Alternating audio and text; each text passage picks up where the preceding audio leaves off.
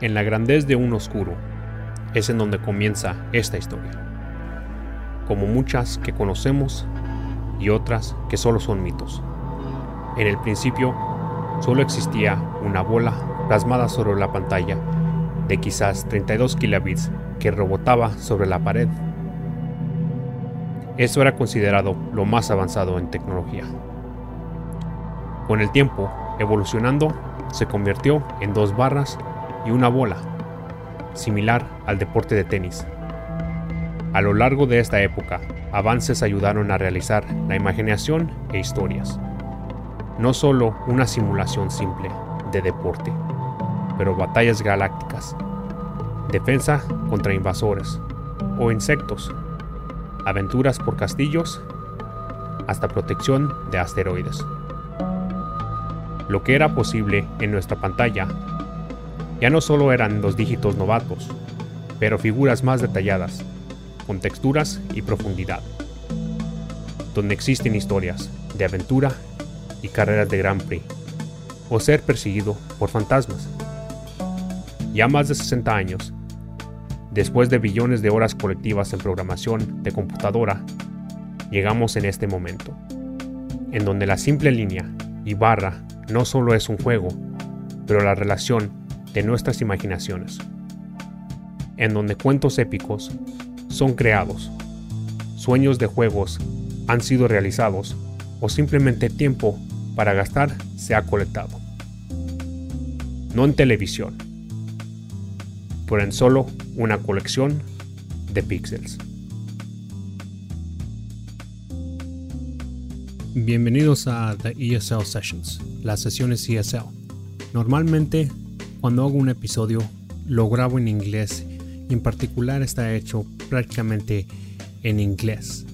Por ciertas porciones grabo en español, pero este episodio va a ser más en particular y en un enfoque más hispano, ya que va en conjunto con uno de los otros episodios que está en el podcast, que viene siendo un episodio que viene siendo en mi comunidad, en donde hablo con un miembro de la comunidad de la República Mexicana que nos ayuda a entender y dar su perspectiva, no solo como un consumidor del arte de los videojuegos, sino del plétere de artistas que existe, pero como alguien licenciado y que su manera principal de ganar dinero viene siendo por su arte, que viene siendo su licenciatura y su carrera.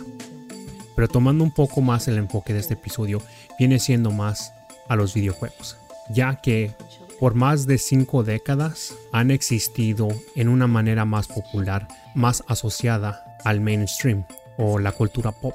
Ya desde sus inicios novatos, desde los 60s a casi del derrame completo de los 80s, cómo resurgieron otra vez en la década de los 90s, y luego los avances en tecnología, historia y otros sistemas en los principios de los 2000, y ahora en actualidad que viene siendo el futuro. Muchos de los conceptos que tomamos en cuenta desde los 80s, como el Visual Boy, que viene siendo la realidad virtual, un concepto novato, un concepto muy nuevo, ya es prácticamente una realidad, con el Oculus, el PlayStation y otros tipos de perífero que vienen siendo y están usados en este intermedio de entretenimiento. Ahora, empezando con el principio de los videojuegos, su origen tienen un comienzo muy humilde, como muchas cosas, como muchos de los aspectos tecnológicos durante su época, ya que mucho de lo que nosotros conocemos como los videojuegos simplemente vienen siendo conceptos de tecnología y computación. En el principio solo existían los píxeles, ya lo que se podía ver visualmente dentro de una página, dentro de una pantalla en una página. Pero lo que muchos nos conocen, lo que muchos no han visto, es que antes de poder visualizar eso, mucho de lo que veía uno en las pantallas venía siendo, por la mayor parte, puro texto, ya caracteres alfanuméricos y completos de cierta manera y de forma que solo los expertos, personas que estaban entrenados o educados en esa faceta de la carrera, podían entender. Pero igual con su ayuda, con su intrepidez, diré, nos pudieron dar la visualización a lo que ahora en estos momentos consideramos los videojuegos. Sus principios de esta forma de entretenimiento no son tan distintos, pero tampoco fueron tan avanzados, porque ya en esos tiempos, en esa época de los últimos de los 60s y los principios de los 70s, ya había existido la computación. El lenguaje de programación ya estaba disponible para muchas universidades, para muchos países que ya estaban avanzados un poquito más adelante que los demás. Ahora, con el cospe de la tecnología y usando esta tecnología para poder crear una imagen en una pantalla, eso era algo considerado casi imposible. Pero como cualquier cosa, como cualquier tecnología, como cualquier avance, en una forma o de otra manera evolucionó. En el principio, cuando comenzaron los videojuegos, solo simplemente eran píxeles, puntos disponibles dentro de una pantalla que juntos, asimilando y puestos de cierta manera, podían representar personajes, imágenes y hasta cierto movimiento. En su limitación, a cierto límite, pero en su limitación era algo increíble, algo nunca visto en el mundo, especialmente cuando llegó al punto de que no solo simple era algo estático, sino algo en el que podía uno interactuar, tomar control y hacer los movimientos como uno quisiera, a sus ciertos límites, pero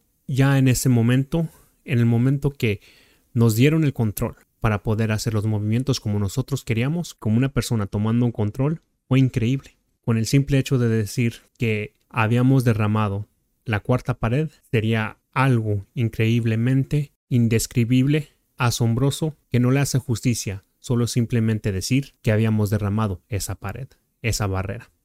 Su influencia de los videojuegos es más grande de lo que sabemos, porque mucho de lo que viene siendo ahora considerado este intermedio de entretenimiento ya va avanzado un poquito más y ha tomado su propia vía en un aspecto creativo, porque como en el inicio de los libros era asombroso que de un momento al otro podíamos grabar un volumen y reproducirlo sin problema.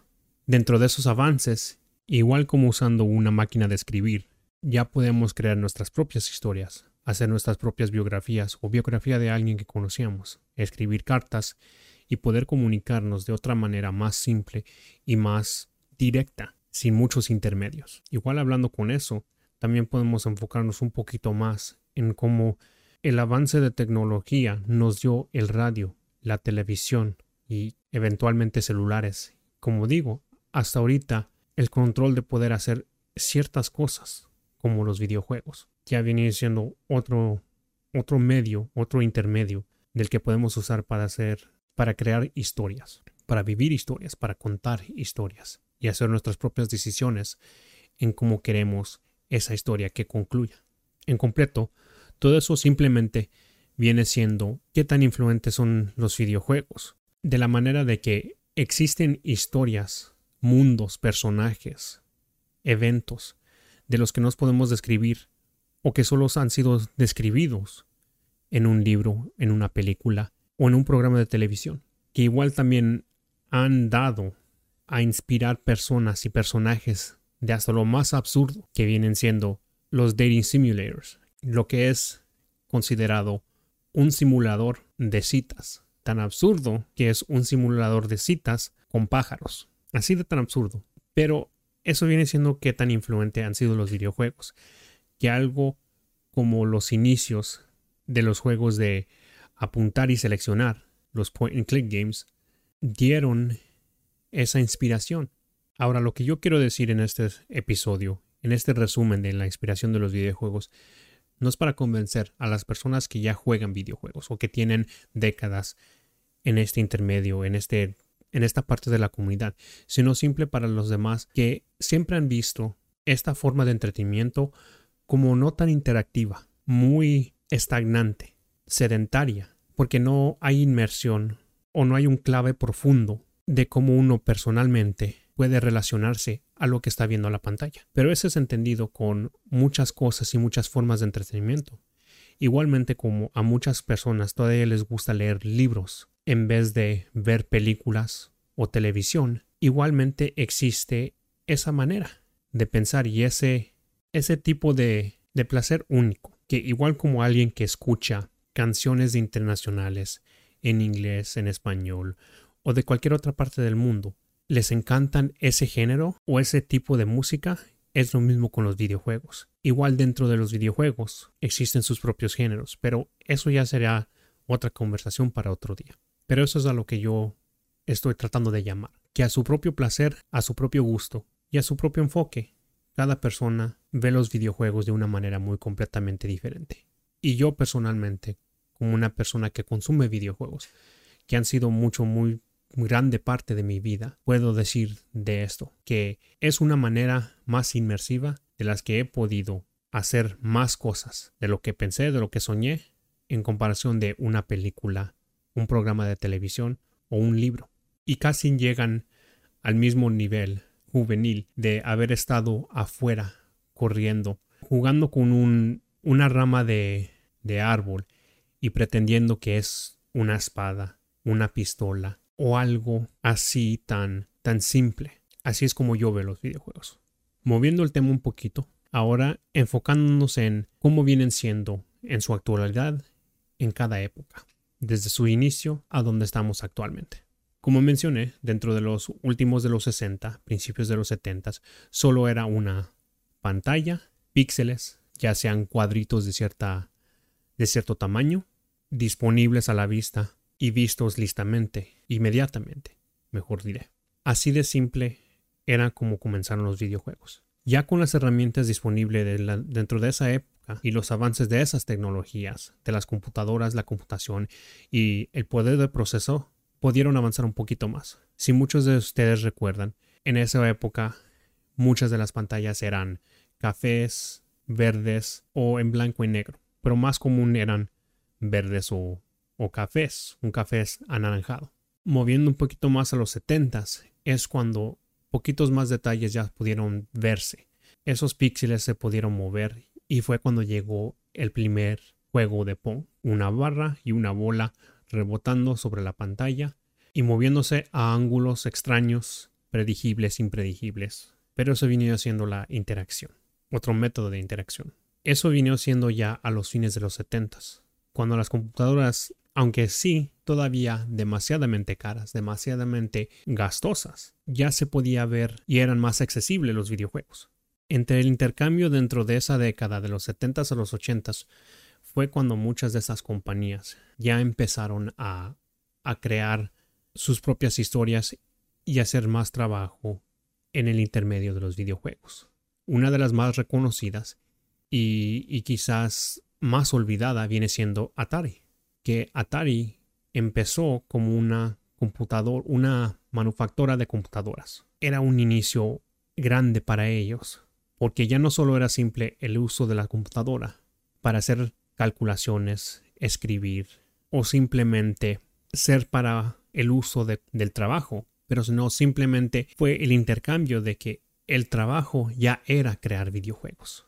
Igual con los inicios de otras compañías como Nintendo, como Sega y cientos de más compañías, dio un problema, que sí, ya había un plétere de productos para poder consumir en el aspecto de los videojuegos, pero la calidad no simplemente era buena, que casi derrumbó la economía de los videojuegos casi por completo. Eso es a lo que muchos lo refieren en el tiempo, el gran crash del 1983 de los videojuegos, el derrame de los videojuegos de 1983. Esta abundancia de productos de baja calidad dio un problema y trajo muchos de los asuntos a la luz.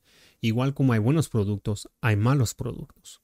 Y eso no cambiaría hasta que nuevos avances para poder limitar la continua producción de tanto videojuego, no solo de buena calidad, no solo de mala calidad, pero sino en total, en completo. Una de las compañías que ya es y todavía persiste en estos tiempos viene siendo la compañía de Nintendo, que sus avances en tecnología, sus recursos que enfocaron, hicieron un cambio en cómo producían los videojuegos, que limitaron quién podía hacer la producción, a quién licenciaran sus personajes, sus historias y quién podía distribuir sus videojuegos. Todo esto llegó simple con el hecho de un chip. El chip que creó Nintendo ayudó a limitar la piratería, la baja calidad y la sobreproducción de cartuchos de videojuegos. Aunque haya sido una estrategia de negocio, fue lo que ayudó prácticamente a salvar este intermedio de entretenimiento. Que sin que Nintendo se haya intrometido, ¿qué hubiera pasado? Quizás en estos momentos no estuviéramos tan avanzados en los videojuegos, o sí estuviéramos, pero quizás todo se vería un poquito más diferente. Igual como el patinaje, como sus comienzos en los 70s y su resurgencia en los fines de los 80s y en los principios de los 90s, así fue como vino siendo la historia de los videojuegos. Después de estos intercambios, después de estos cambios de negocio que ayudaron a florecer las compañías y el negocio de entretenimiento en casa, ya no solo en lugares sociales como las maquinitas o bares, que vienen siendo por la mayor parte en donde muchos de los videojuegos en el primer mundo, como los Estados Unidos, Europa, Japón, comenzaron a aparecer en los 70s. Ya existían mucho de lo que viene siendo el sistema en hogar, el Super Nintendo en los principios de los 90s, el Nintendo Entertainment System, el NES, en los fines de los 80s, el Atari 2600, el Atari Jaguar, el Sega y eventualmente Sony con el PlayStation 1 en los principios de los 90s también. Todas estas estrategias de negocios ayudaron a poder seguir avanzando. Igual como vinieron siendo muchos de los cambios de tecnología y muchos de los cambios de computación, también igual vinieron siguiendo el intermedio, siguieron avanzando los videojuegos y siguieron cambiando cosas y aspectos pequeños pero grandiosos dentro de la comunidad.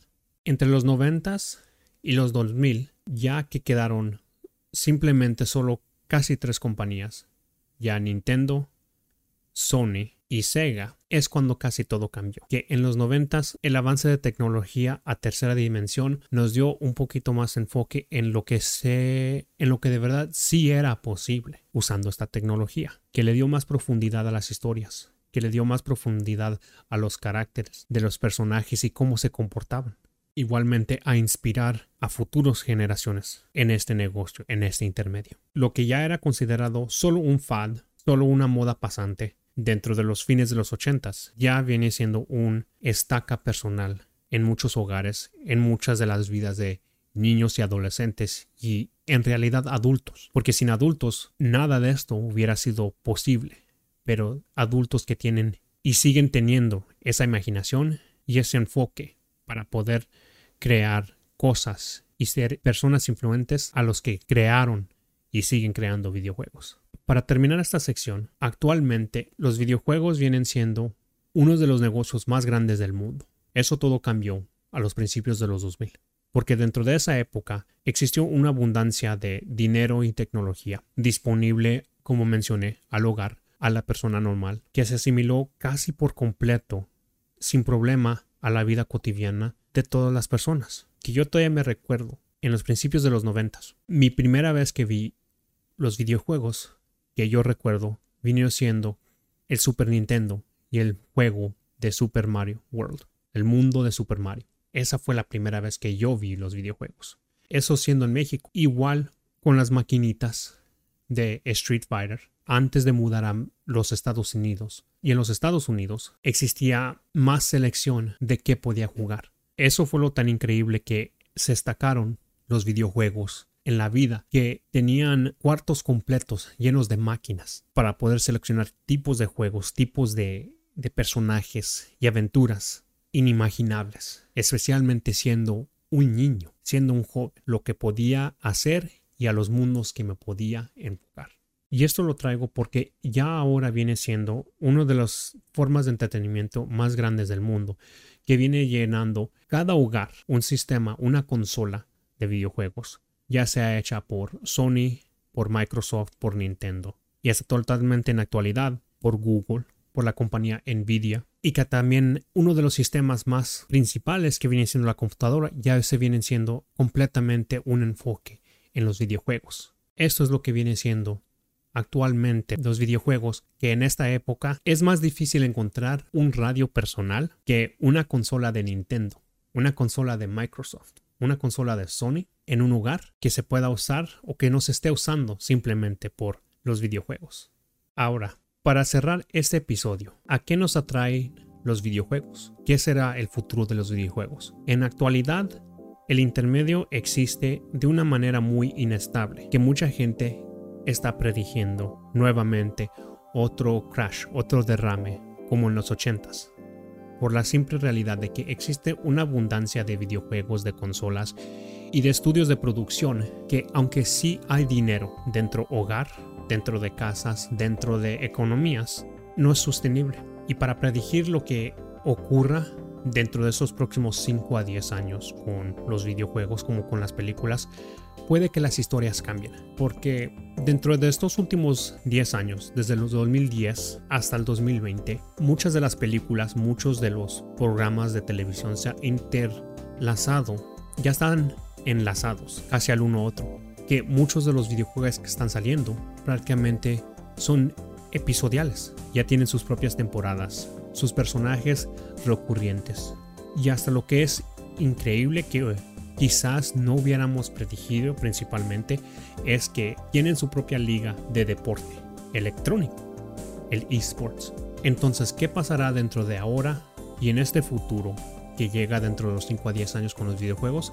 Va a seguir avanzando. Quizás haya un derrame bajo, en donde el cambio de la economía afecte cómo, cuándo y cuántos videojuegos se están produciendo, igual como afecta cómo, cuándo y cuántas películas, programas, libros, formas de entretenimiento estén disponibles. Pero para decir que los videojuegos, aparte de mucha de la crítica, del escándalo que han sido ya llevados, o avances culturales que estén creando, no van a desaparecer, porque ya están engranados en la vida cotidiana, en la vida común, en el día a día de cada persona, de una manera o de otra, aunque uno no lo quiera creer o uno no lo quiera comprender.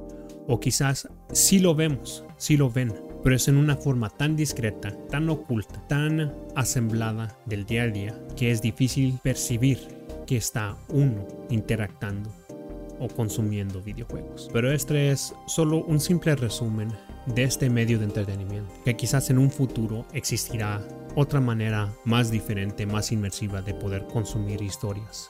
Pero igual, como mencioné, esto solo simplemente viene siendo otro escalón, otra etapa en la forma de entretenimiento, que los muchos y generaciones anteriores predijeron solo llegaría por unos momentos, por unos minutos.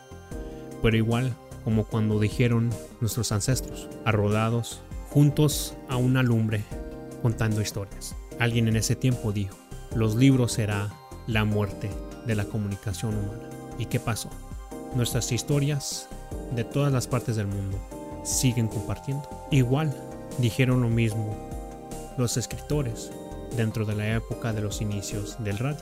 Esto será la ruina de la industria de los libros y la comunicación será un fin. Pero ¿qué ocurrió?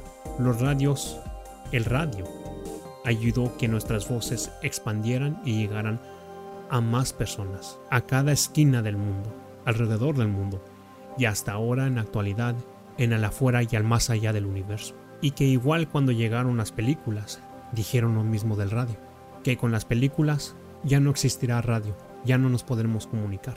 Pero al contrario, las películas dieron a más avances, igual como programas de radio, a la televisión y a otras historias y otras maneras de poder contar historias, más profundas, más en relación, más relativas a lo que uno piensa y cómo hace lo mismo. Porque en final dijeron lo mismo y siguen diciendo lo mismo de los videojuegos, que será la ruina de cómo vemos el uno al otro. Pero yo personalmente puedo decir y puedo ser testigo de que eso no es el hecho, pero sino una manera no solo de entretenimiento, pero de poder contar historias, interactuar, ver, visualizar y conectar con muchas personas, con todo tipo de personas alrededor del mundo, simplemente de lo cómodo de tu asiento, de tu sala o de un escritorio, al alcance de tu teclado o control de videojuego, presionando botones